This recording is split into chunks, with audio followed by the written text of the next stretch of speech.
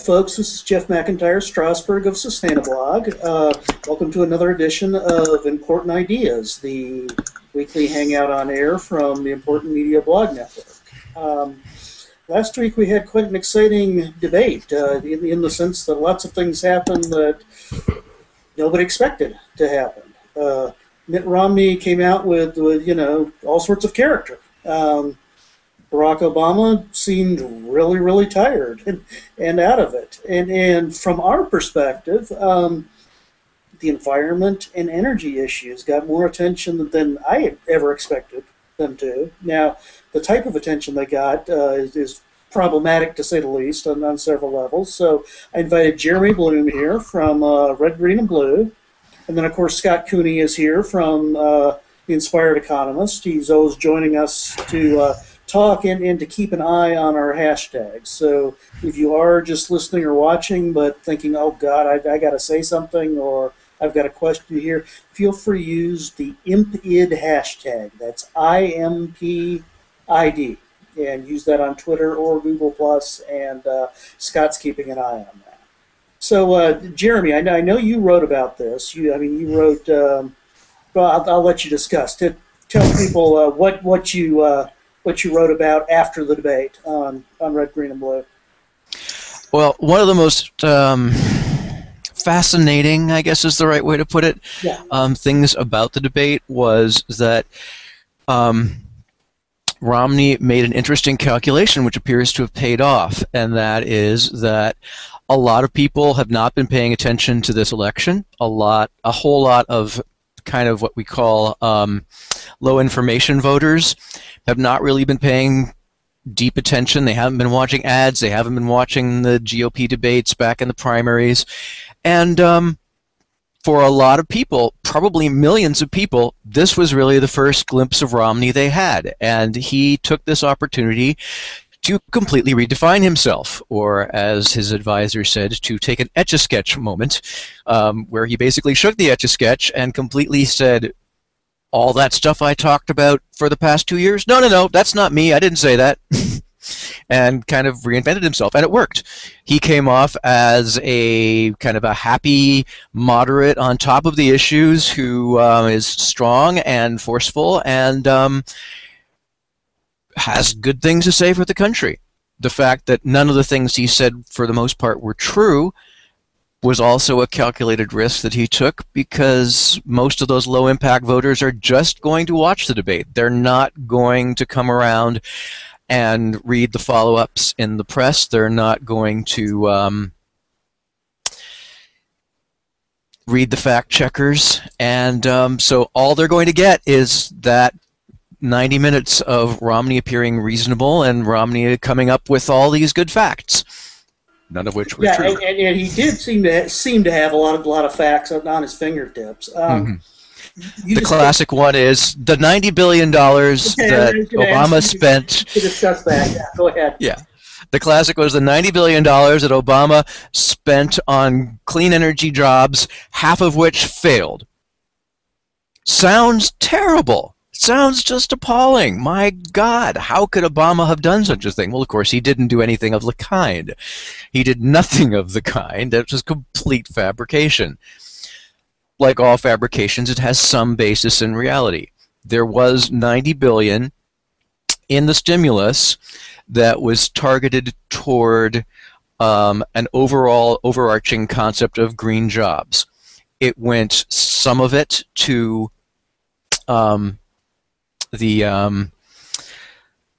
what's the word I'm looking for? Sorry, I just lost my train of thought there. It happens. Some of it went toward loan guarantees toward companies like Solyndra, some of which did fail. That's why you have loan guarantees. They're risky investments, and that's why the government is the guarantor of last resort. Some of it went toward things like nuclear power. Some of it went toward cleanups of nuclear stuff. Some of which went toward clean coal, which Romney is in favor of. So he was basically taking that $90 billion and completely fudging it. Then he went with that 50% figure. Well, there was a Heritage article by an intern back during the summer which went through everything the government has done in the past 3 years and put a list of all the failures. There were about 22 of them. Well, 22 things that the government has done out of whatever, thousands of things that the government has thrown money at over the past 3 years coming up as failures is a pretty good track record. But Romney somehow made that into half of everything the government has done as a failure. And I was wondering where he got that half figure too, because again, that certainly struck me immediately as very wrong. If I remember right, I mean, again, there were 30 companies that got those guarantees. I believe only 3 of them actually went bankrupt. And correct. One of those 3 is still in business. And the other 2, yes, they went bankrupt, but there were assets that were sold off. Okay. And one of them was actually bought out by another company. And so the government got most, in terms of the loan guarantees payout, most of that didn't actually happen. So it wasn't, even though there was a $500 billion loan guarantee put in place, the government did not lose, sorry, $500 million. The government did not lose $500 million. So again, the facts are completely at variance with this horrible, horrible picture that Romney painted. But that's not what he was trying to do. What he was trying to do was come out with some good-sounding factoids that made it seem like the Obama administration had thrown vast amounts of money, much more money than they were throwing at oil and coal, which is also not true, and making it appear that the Obama administration was wasting taxpayers' money on these pipe dreams. When in actual fact, the reality of the situation is the money, first of all, created some good jobs.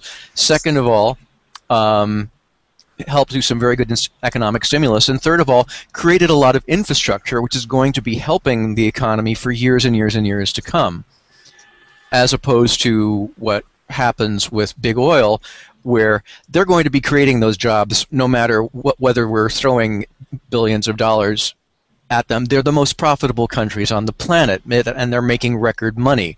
They are going to be doing an enormous amount of drilling. In fact, drilling is at its highest point in, I think, since 2003 or possibly 2007.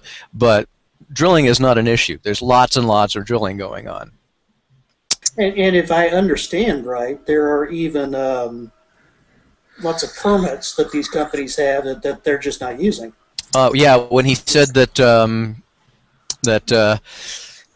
Obama administration has not approved new permits, not only and new drilling on public land that is not on public land. Not only is that not true, but the oil companies are sitting on 7,000 permits, more than 7,000 permits that they've gotten issued, but they just haven't bothered to drill on yet because they've got other things going on.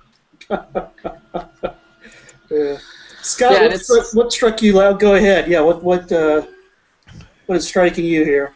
Yeah, it's kind of an economic argument too. I mean, those companies are not drilling because their geologists are telling them that it's not the right time to drill just yet. They're buying those permits so they can hold on to them. That's kind of the idea, is that if you reserve it, well, gas prices will continue to go up. And by the time it gets to a point where gas is $7 a gallon, it will make sense to drill on those public lands. So it's really the oil companies' decisions not to do it. It's not anything being held up by government in any way, shape, or form. It's interesting. This morning I put an article on Inspired Economist that was entitled "As If the BP Oil Spill Never Happened," and the idea is, this conversation about 90 billion. I think Jeremy's right on target. Romney made these assertions. Jeremy, would you mind muting your microphone? Oh, sorry. Am I slurping? Yes. I enjoy coffee as much as you do, but caffeine is necessary. It is indeed. So as if the spill in the Gulf never happened. Take this 90 billion. It turns out that only 1/3 of that 90 billion has actually been spent. So as Romney threw that 90 billion out, not true by a factor of 3. Then he threw out the 50% figure, not true by a factor of 50. I mean, the actual numbers, about 1% have failed. And as Jeremy said, the government was actually able to recoup a lot of that money that came back from that. So there's two massive lies embedded within each other. But you can't trust that as Jeremy said, that people are going to go the extra mile and check out the facts and that sort of thing. By Obama not saying anything about it, he basically let Americans believe that this was true. So here's the thing: is that back in the time when these loans happened, the recession had caused credit to be very tight. And so if money is not flowing through the system, you don't have any liquidity. If you don't have any liquidity, companies can't grow, expand, and hire new people. And so by guaranteeing loans, the government was putting a stable hand on the market and saying, okay, we're going to help move things along. So the alternative to doing guaranteed loans by the government is having these companies just stop doing things, which then puts more people on the unemployment rolls and basically takes jobs away. Right? So by guaranteeing these loans, you're guaranteeing that people are staying at work, not going on the government payroll as unemployed, and doing productive things for the economy, which has a spillover effect. So any economist would be very proactive and say, look, during a time of recession, if credit is tight, that's one of the government's key roles that they can play to help keep things moving along. One addition to that, not only does the government do loan guarantees for solar and wind, at the same time, the government put in a program for $35 billion in loan guarantees for nuclear power plant construction. And has anybody heard anything from the GOP about how horrible it is that the government is putting in $35 billion for nuclear power plant construction? Yeah, I mean this is exactly the point. And you know, going forward, you can look back at this and say, what is the government's role? I mean that's what the debate really should have been about. And the government has historically always invested in new technologies and new industries, whether it's rail or interstate highway systems, even oil. You know, to get fossil fuel industries off the ground, the government subsidized the heck out of it back in the day, gave guaranteed loans. And so this is something that is not new. It's never been new. The government always does this sort of thing. And the idea is you're creating long-term jobs and long-term economic benefit for the country. Every other government around the world is investing in their own clean tech infrastructure, and if we don't, we fall dramatically behind.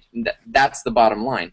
So you have that, and then the alternative, which Romney is saying, is that the government shouldn't be picking winners and losers. It should be totally up to the free market. But the problem is, and this is where the BP oil spill comes back in, is if the free market is picking, then basically they go for the quickest wins, the lowest hanging fruit, all else be damned. And you know, the idea is if you don't subsidize the healthcare costs of coal turns out to be 3 times more expensive than wind. Same thing with the BP oil spill. The drilling platform that blew up, that was run by Halliburton and BP, was running the flag of the Marshall Islands when it blew up, because the company that owned that drilling platform was basically avoiding U.S. taxes.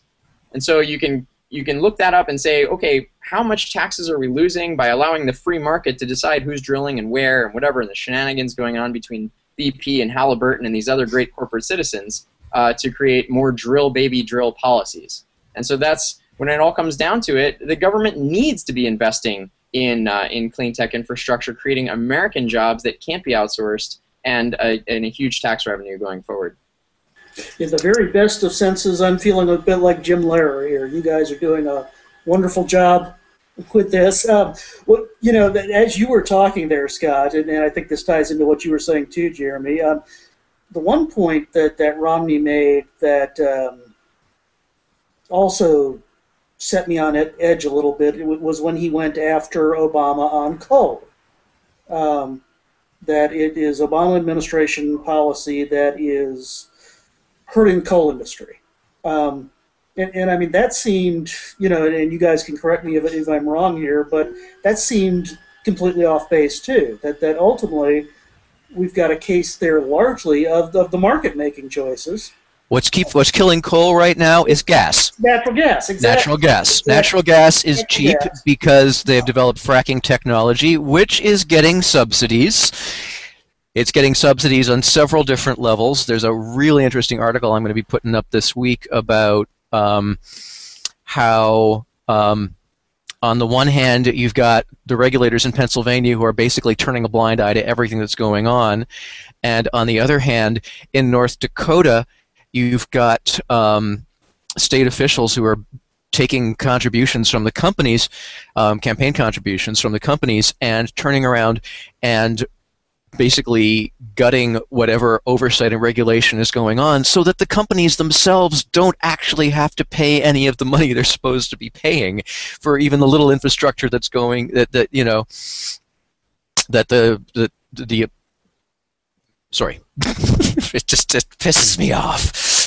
That's okay. On the one hand, they're screaming about free market, and on the other hand, they're saying, except for us, of course the free market shouldn't apply to us. So natural gas is now cheaper than it's been in years and years, and it's killing coal. And so what coal is now talking about doing in the middle of this national debate about energy independence is shipping coal from Montana to China. It's a big issue right here where I live in Eugene, Oregon, because they're talking about shipping 5 coal trains a day through the heart of downtown Eugene, Oregon, so that they can ship coal from Montana to ports out on the Pacific and send it to China. Well, that means that we're going to have open coal cars running through our town 5 times a day, spilling coal dust through the heart of our downtown, and every other town along the route, of course.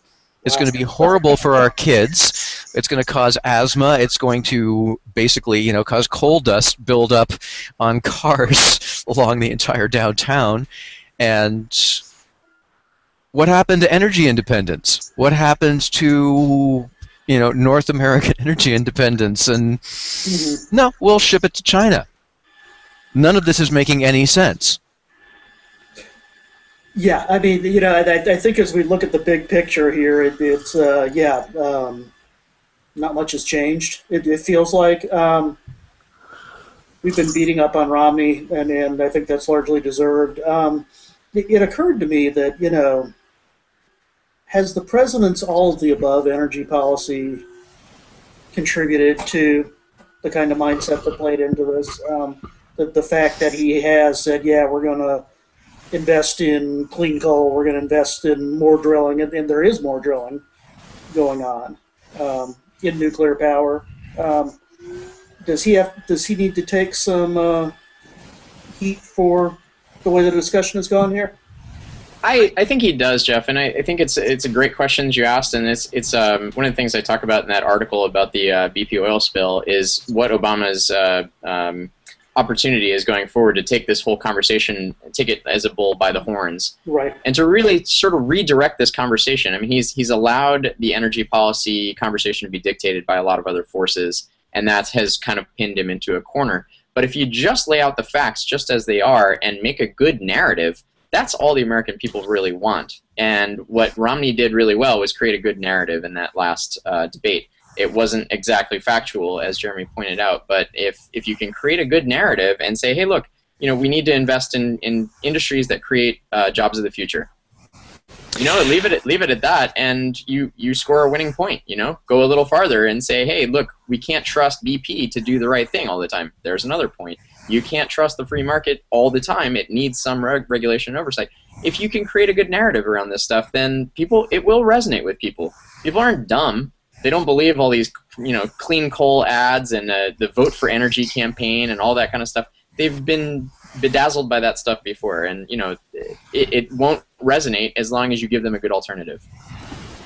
Yeah, stories are powerful things, definitely. Jeremy, you were going to say something? Yeah, one of the things that I think has really been proven time and time again in this discussion is that there's a word for what Romney has done in terms of reaching across the aisle and attempting to do this all of the above policies, and that is sucker. Fundamentally, Romney went out there and said, I'm the guy who reached across the aisle. I'm the guy who can bring everybody together. Well, again, one of those bottom line lies. Romney had to work with a Democratic legislature in Massachusetts. It's true, just as he said. And they did pass things. The way they passed things was the Democratic legislature passed stuff. Romney vetoed it. Romney issued hundreds of vetoes. And the Democratic legislature overrode his vetoes. That is not bipartisanship. That is not working across the aisle with Democrats. No, it's not. The flip side of that is For instance, on Obamacare, Obama reached across the aisle, spent 14 months negotiating with the Republicans, watered the bill down from the single-payer bill that was an original idea, moved everything to a Heritage Foundation approved policy that had been Newt Gingrich's policy back in 1996, 97, pushed that through the Congress with no Republican votes. He reached across, said, I will take your ideas, and they said, fine, we still won't vote for them. And the same thing has happened across the board with energy and with everything else. He's gotten no GOP votes not because he hasn't reached out. He's gotten GOP votes because the GOP has said, we're not going to vote for stuff, even if it's stuff that we say we're in favor of. Right. We will give you no victories. Yeah, and then the obstruction issue, yeah, and I hope that comes up in the future debates, and that, yeah, that, you know, I mean, I think we'd all like to see Obama get a little more aggressive. And the fundamental bottom line is he will reach across the aisle, and he will get no credit for it. So at this point, I don't understand why he's even trying, because no matter what he does, he is getting blamed for stuff that doesn't exist. I mean, the classic is not an environmental issue. It's what's coming up right now with the terrible thing that happened in Libya, and there was just a hearing yesterday on, oh my God, why wasn't there more security at the consulate in Libya? Well, there wasn't security at the consulate in Libya because in the past two budgets, the Republicans have cut the security budget for the State Department, for the consulates and the embassies. It's a straightforward bottom line dollar issue. They cut the budgets. The embassies and consulates didn't have the money for more security. But it does not stop them from attacking Obama and attacking Hillary Clinton for their own failures. So at this point, there really isn't much point in trying to negotiate. And I think that raises a very interesting point, which I have seen brought up a couple of times, and that is that the problem with debates at this point, especially with debates with people like this who are being completely mendacious, is people do not remember facts. Mm-hmm. Democrats argue facts, and Republicans argue broad, moral, sweeping things. And people respond to those broad, moral, sweeping things, even if they can be disproven, because most of them don't get the disproving and the debunking. Democrats go out there and recite their facts, and Republicans stand up there and look strong, and what people remember is, Republicans looked strong. Romney looked strong. That seems to be what people respond to, and unfortunately, that is what the bottom line is in elections these days. Obama won last time around because of hope. He came off looking as a strong man who was calm in a crisis. We were in a huge crisis, and he came up as a strong father figure and said, I am going to bring you hope. What Obama did in the last debate was look down a lot, hemmed and hawed, and spewed out a lot of facts and figures, and that is a recipe for complete and total loss, as we've seen. Yeah, and I think that goes back to Scott's point about having a narrative framework, having a story to tell there. And yeah, definitely we saw that in the last debate. Romney came in with a narrative that he was going to push regardless of the rules. And yeah, you're absolutely right. Obama came in with facts and figures. And when you've got those two going against each other, the story is always going to win out on that. We have hit about 25 minutes here, so I think I'm going to cut it off. I think this has been fascinating, though. And, you know, God, I wish these discussions were happening more as opposed to, you know, Big Bird and so forth and everything we've seen in the past week. But, yeah, Jeremy Bloom from Red, Green, and Blue, Scott Cooney from The Inspired Economist. Thank you guys for joining me this afternoon. And thanks for having us. Oh, my pleasure. And we'll do this again next week. Thanks, Jeff. All right.